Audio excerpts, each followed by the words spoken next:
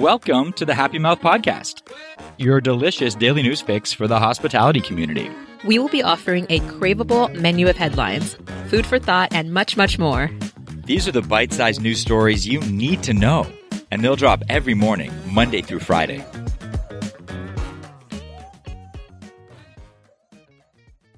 Hello, world, and welcome back to the Happy Mouth Podcast, your delicious daily news fix for the hospitality community.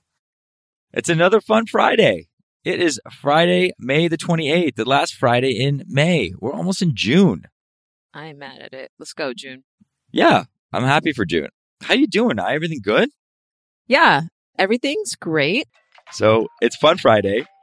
Today, we're going to talk about a great chef that we want to highlight. Super great chef. Yeah. Chef Eric, who is at Restaurant 886 in Manhattan. NYC. Yeah. He is a member of the 2021 Eater New Guard. Yeah, he is. And he's also, aside from 886 in Manhattan, he's also currently opening up a new restaurant in Brooklyn. Love to hear it. Let's open up all those new restaurants. A bit of background on Chef Eric. He opened his second restaurant, which we mentioned, 886, in the East Village in NYC in 2018, with the intention of creating a Taiwanese spot where he and his business partner, Andy, could hang out, eat great Taiwanese food, and have a few drinks. Chef Eric is a member of the 2021 New Guard, which are leaders who are using food to challenge conventions, empower communities, and make positive change. I'm sure that this is a great honor for Chef Eric, who has talked about his journey of accepting his Taiwanese identity in the food space. So during COVID, Chef Eric pivoted well. 886 was obviously, like many other restaurants in New York, very affected early on. New York had a really rough time early on in the pandemic, and he had to pivot, change the menu to make it more deliverable, classic and homey. They lowered their prices instead of raising them to make the meals more affordable for delivery, and a few other tweaks to the business that ended up being pretty smart moves. Yeah, I mean, I feel like pivot was like the operative word of 2020. I had $1 for every time I heard the word pivot. I'd be a really rich person. You'd have $1 million. Chef Eric ended up delivering his own Scallion Foods beef noodle kit some days. They also improved their outdoor dining experience, as we saw many restaurants do. Yeah, smart. It was one of those things that you just really kind of had to do. If you had any kind of sidewalk seating or any outdoor space that you could commandeer, you just had to grab it. Totally. So smart moves to recognize that and get it. And I think one of the things that's going to come out of this pandemic, which we've said a few times on the pod, is that a lot of this outdoor seating is going to stick around. So good. Yeah. I mean, it was so great to get around all that permitting and really capitalize on that space. Yeah, it's going to make the restaurants a lot stronger because you think about places where you can see people year round, like LA, but also in New York, they're doing things like covered outdoor seating with heaters. And they're essentially going to turn a lot of these sidewalks into year-round eating places. Yeah, those sort of like yurts, if you will, were like super cool in New York. I think New York did a great job. And I think it's just, again, for the entire business nationally, just taking sidewalks and taking outdoor spaces over improves the dining experience. It generates more revenue. People like to sit outside or at least have the option to. Totally.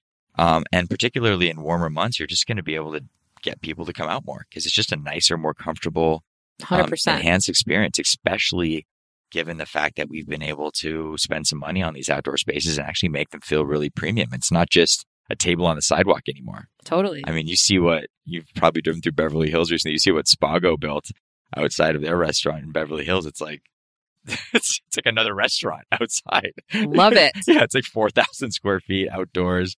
I'm like, how did they get this permitted? But it's going Totally. to be there for a long time. Yeah, Golden Bowl in Malibu, they have a great outdoor space. Fantastic.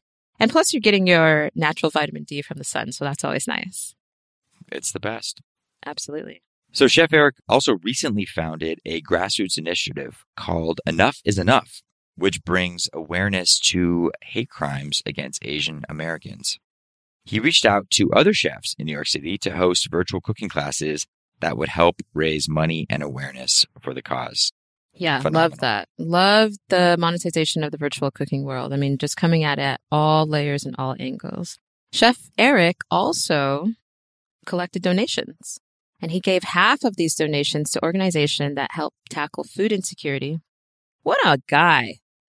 He gave half of the donations to organizations that help tackle food security in the Black community. And then he also gave half of the other donations to support Asian communities. And they raised over, get this, $70,000. Whew. Nice job. Chef Eric. Let's go. What a mensch. He then concepted a new restaurant in Greenpoint, Brooklyn called Wen Wen, named after his mother and his wife. Only a few years ago, Chef Eric was worried about how people would respond to traditional Taiwanese food. And for Wen Wen's menu, he decided to embrace his heritage fully, not worry about that, and just go for it. I love it. I love that too. Oh, it's so good. I mean, 15 years ago, this type of food was served in for family meal. You really didn't see ethnic food being celebrated, so it's so cool that he's like really leaning into his heritage. Mad respect. I agree. Great name too. Phenomenal name. Yeah, we've been getting some good names for new restaurants on the podcast. We had, what do we have? Twisted Plants the other week. Wen Wen. Come on, these are great names. Fantastic. Whoever's doing the creative on these needs to get paid more. This is so amazing, actually. I watched this fantastic video of him actually preparing this whole deboned fried chicken, and he does it all with this sort of traditional sort of Taiwanese knife. And so, he doesn't use a boning knife. He uses a huge cleaver to debone this chicken. Okay. And such a finesse technique with it. I was super impressed. He also makes this super killer blood rice cake, which, he uses this really high quality pig's blood, which is still pretty viscous when he pours it onto the rice that he soaks overnight and makes this cake and this phenomenal dish. I cannot wait to taste this. So he's urging everyone to try new foods at least once. And it's from the looks of it, he's kind of pushing the boundaries here in terms of offering this traditional Taiwanese cuisine to a more mass audience, which is amazing. His quote was, "There are so many people willing to be educated on your food and your culture." That's what he's excited about in terms of opening new restaurants. So I love that. Embracing your culture, thinking of new concepts that the market hasn't seen before. Love it. And tying it all together with your skill set as an executive chef. That's what this whole thing's all about. That right there exemplifies what the Happy Mouth podcast is all about. It's about ingenuity. It's about creativity. It's about food. And it's about embracing who you are, pushing it out there. And at the end of the day, making a living by doing it, being fair. Which is a bonus. I mean, if you really lean into something you love, it's actually just a bonus to be compensated for it, Absolutely.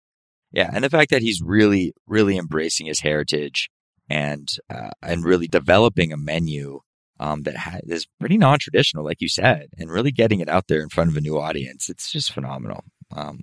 Let's talk to this guy. Let's get him on the pod. Chef Eric, we're going to call you. Should we pay some bills here? Yeah, let's do it.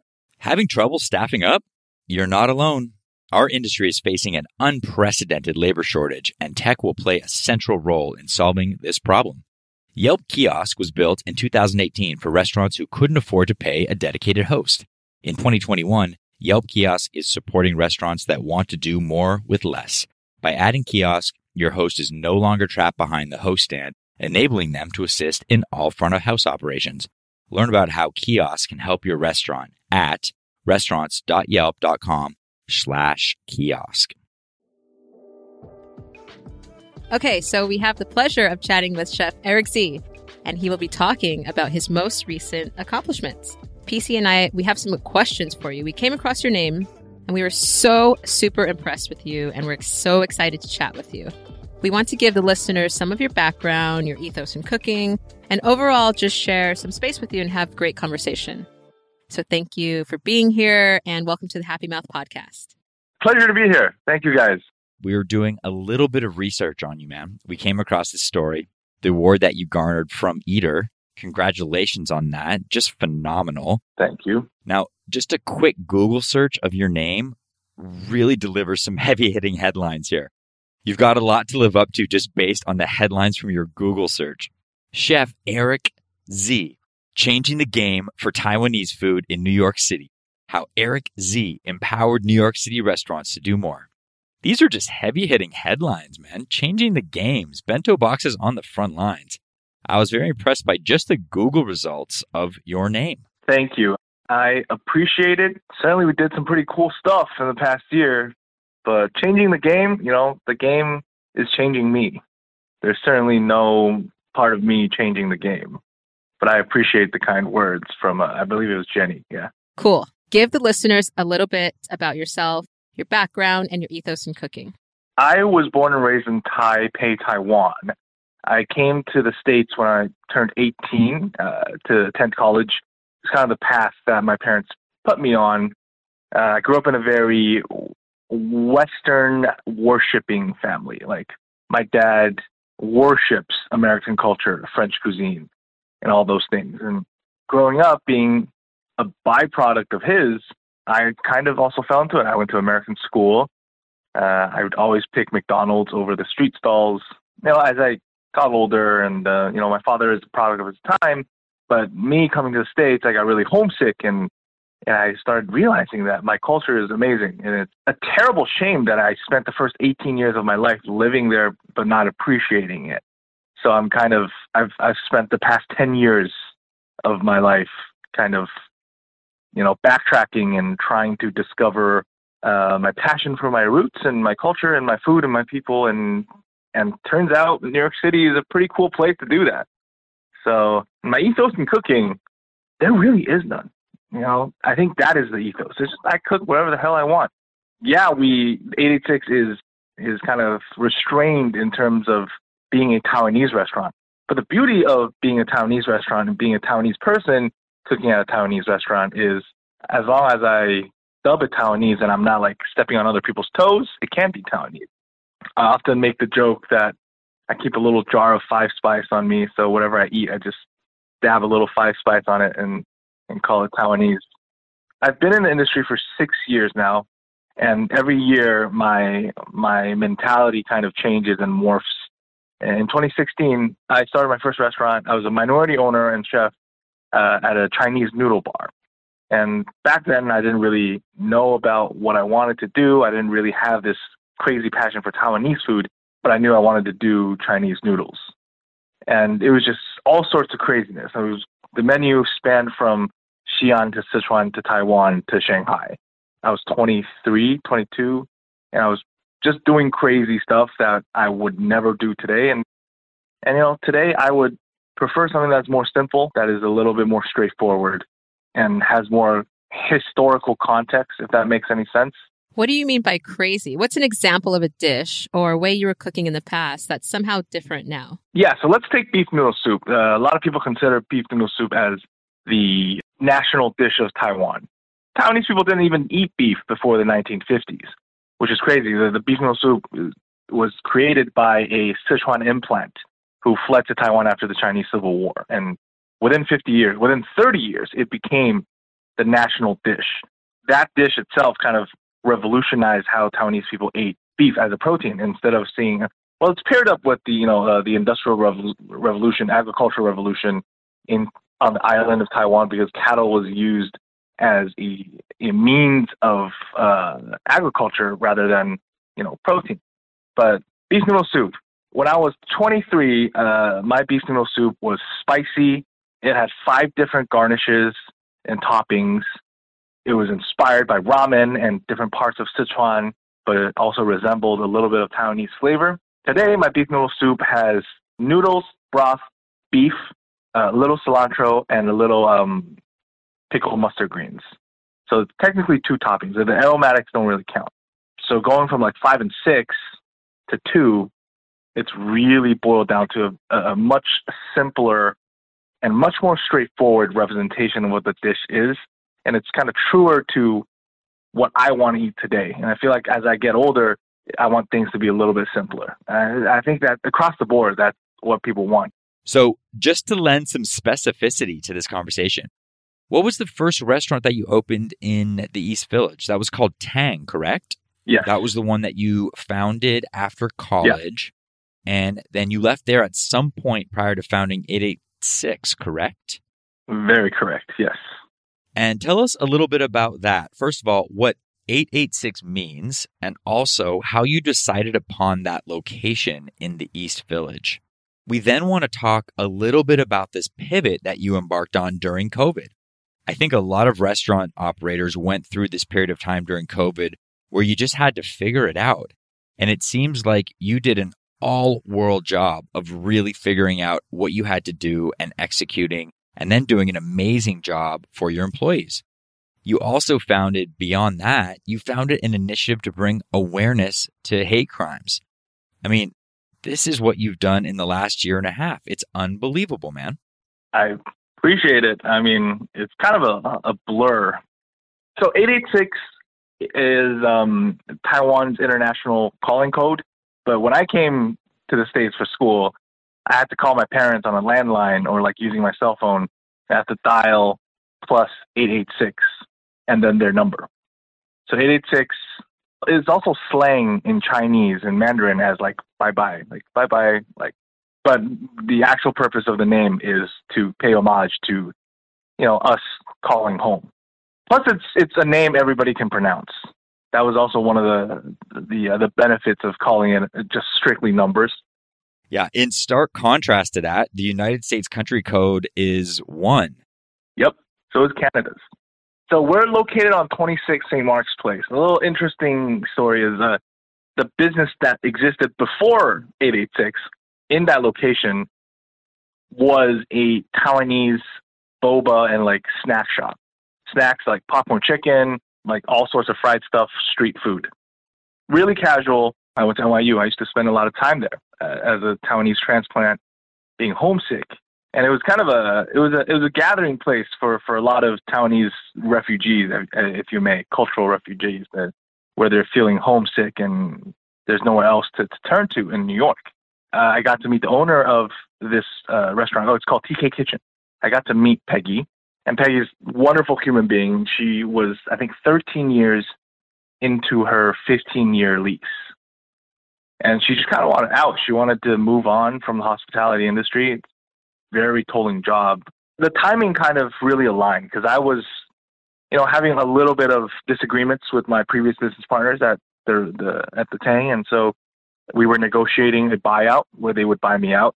And this lease kind of presented itself to me. And the next thing you know, we were signing a lease to take over. I couldn't stand the thought of 26 St. Mark's Place not being a Taiwanese restaurant anymore. As far as I've known New York, that space has been associated with home. And so if I could do something that helps pass on the torch or continue the lineage of the real estate, that was something I was willing to do. We changed a bunch in terms of the interior, and we opened in July 11th of 2018. For those who don't know about Taiwanese cuisine, what are 3 sort of pillars that may indicate a specific Taiwanese dish? So Taiwanese food is really the amalgamation of all these different cultures, especially Japanese, Chinese. These 2 cuisines, if you mash them up, put it on a soil-rich island sandwiched by 2 different seas with a lot of fresh seafood and great climate for fruits, vegetables, and livestock. That becomes Taiwanese food. Beef noodle soup, as aforementioned. There's also a dish called lu rou fan, which is braised pork belly over rice. Pork probably remains one of the most predominant proteins in Taiwan, and all sorts of different usage of pork. We're talking about head to tail. Pig's blood cake. And in Taiwan, blood is probably one of the cheapest ingredients on a pig, right? But to not waste anything, you utilize blood and you thicken it by steaming it with sticky rice, and it changes texture and it becomes a snack, and it's affordable, and you're literally using something that other people would throw away. Another interesting thing about Taiwanese, I guess, pigs and hogs that they raise is Taiwan doesn't export any pork. Taiwan is a population of 23 million, so that's not a lot. And to my knowledge, Taiwan does not export beef, pork, or chicken. And therefore, all the pork raised on the island is consumed within the island. Something that is really prevalent on the island is pre-rigor mortis beef or pre-rigor mortis food, protein. So the hogs would be slaughtered morning of, organs harvested, blanched, and then sliced, and then just dip it with a little ginger and soy paste, like a thickened soy sauce. And there's zero gaminess. If you try to do that with any American offal, it's going to taste disgusting. But because it is so fresh in Taiwan, the ingredient allows you to use this technique. And it's simple, it's affordable, and it's breakfast. So that's a little interesting tidbit about Taiwan that I've always wanted to throw out into the world. And I think it's a little underappreciated. Okay, so you're rolling, you've got 886 going, and then March 2020 hits. Tell us a little bit about what happened, what you experienced, and what you did to get your business through that period of time. Also, some of the initiatives that you took on to make it all work through that very difficult and challenging time period for all of us. Oh, man. March 2020, I mean, anybody who was in the industry would probably say the same thing. It's a fucking nightmare, right? It's just the worst month ever. We started experiencing a dip in February because our demographic is still large. A lot of them are international students from Taiwan, China, and Asia. Once the virus hit China in January, we started seeing a sales dip. But January is typically slow for us anyways, but by February, Lunar New Year is supposed to pick up, but it did not. And so when March hit, we were already down 50%, and it was in survival mode. We didn't make the decision to close down the restaurant until like 2 hours before the governor mandated it. It was tough, man. Well, New York was also hit much harder than a lot of other parts of the country early on. So what you felt early on was exasperated just by the fact that you're in New York, likely. It was surreal because it almost seemed like it happened overnight. Obviously it didn't, but it seemed like it did in terms of like the communal infection rate. It was climbing so rapidly.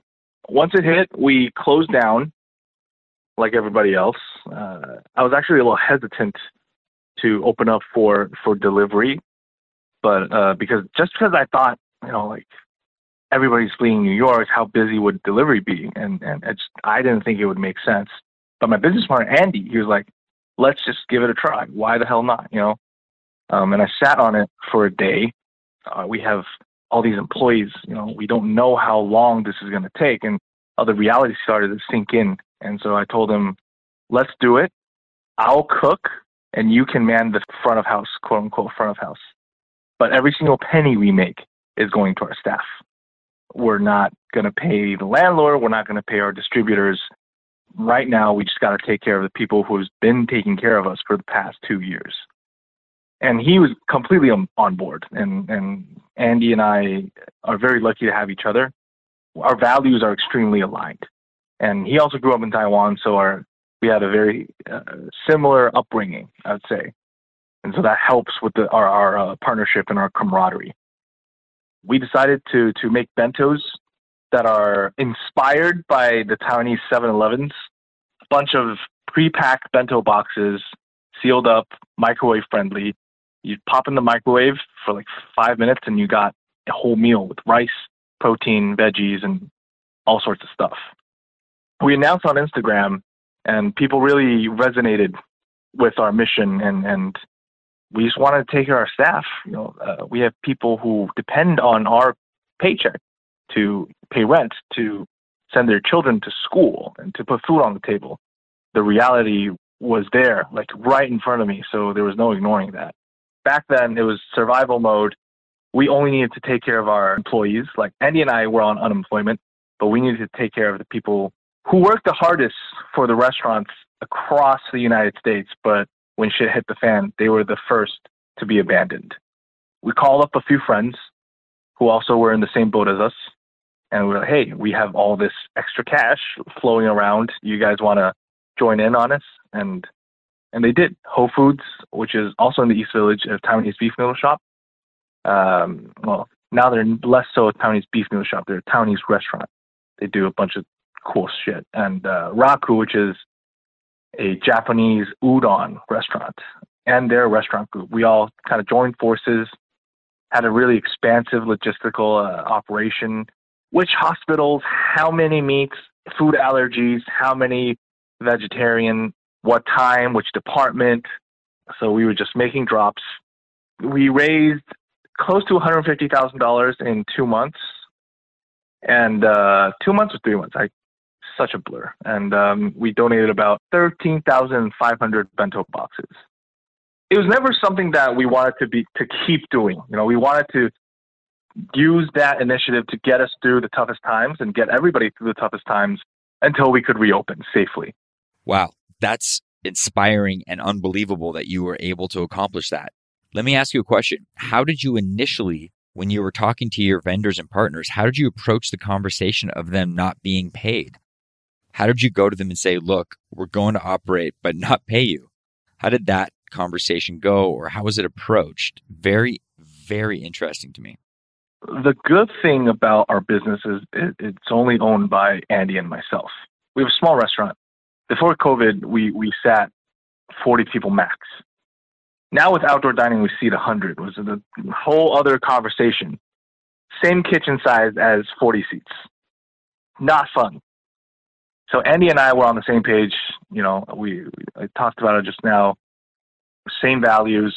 We realized that our priority was our staff. In particularly, our staff were in need. So that was just a partner thing. Vendors was interesting. Our biggest vendor is this Chinatown guy. Well, Flushing. So he drives around in his van, 2 dudes. I order exclusively with WeChat in Mandarin. And they supply Chinese restaurants across the city. Not even that many because they're an independent operation. So once the pandemic hit, they were like, hey, I know, tough times are tough for you. And so take your time on the payment. It doesn't matter. Like if you go down, we go down with you. It doesn't matter. So that was another sense of it was really touching because our vendors really showed us kind of an instant amount of support and a sense of we're in this together. We did have to switch to another vendor during the bento box operation because our Chinatown guys they weren't operating. But the good thing is once we started the bento box operation, we knew we could pay them because we had a very stable revenue coming in. Wasn't that difficult, actually. It's wonderful that they were open to supporting you in that way and having that conversation with you about being flexible on terms. I know during that time, many of the vendors we dealt with kind of just turtled a little bit, the same way that a lot of restaurants had to, where they just didn't want to extend terms, or they actually reduced the amount of time that restaurants had to pay because they got nervous about the restaurant's ability to pay. So the fact that you had vendors like that who stepped up to the plate the same way you did is amazing. What are your goals within the industry? What's your sort of North Star?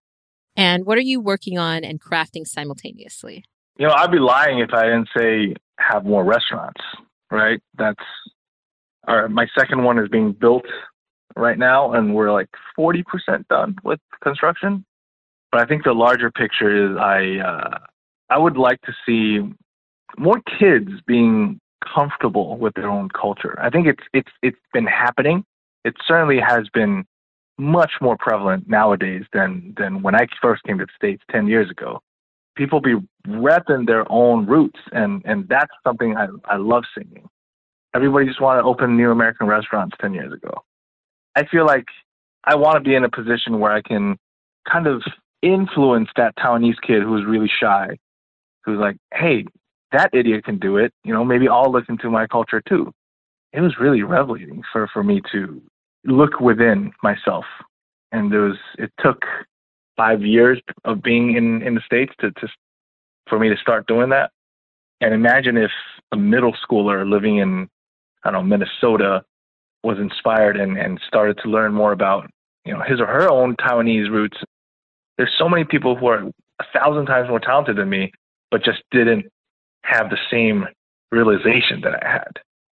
And so if we can unlock those in the next generation, then we're in a much better place. And I get to eat more good food. So what's not to like? I think those are the 2 biggest things I look forward to.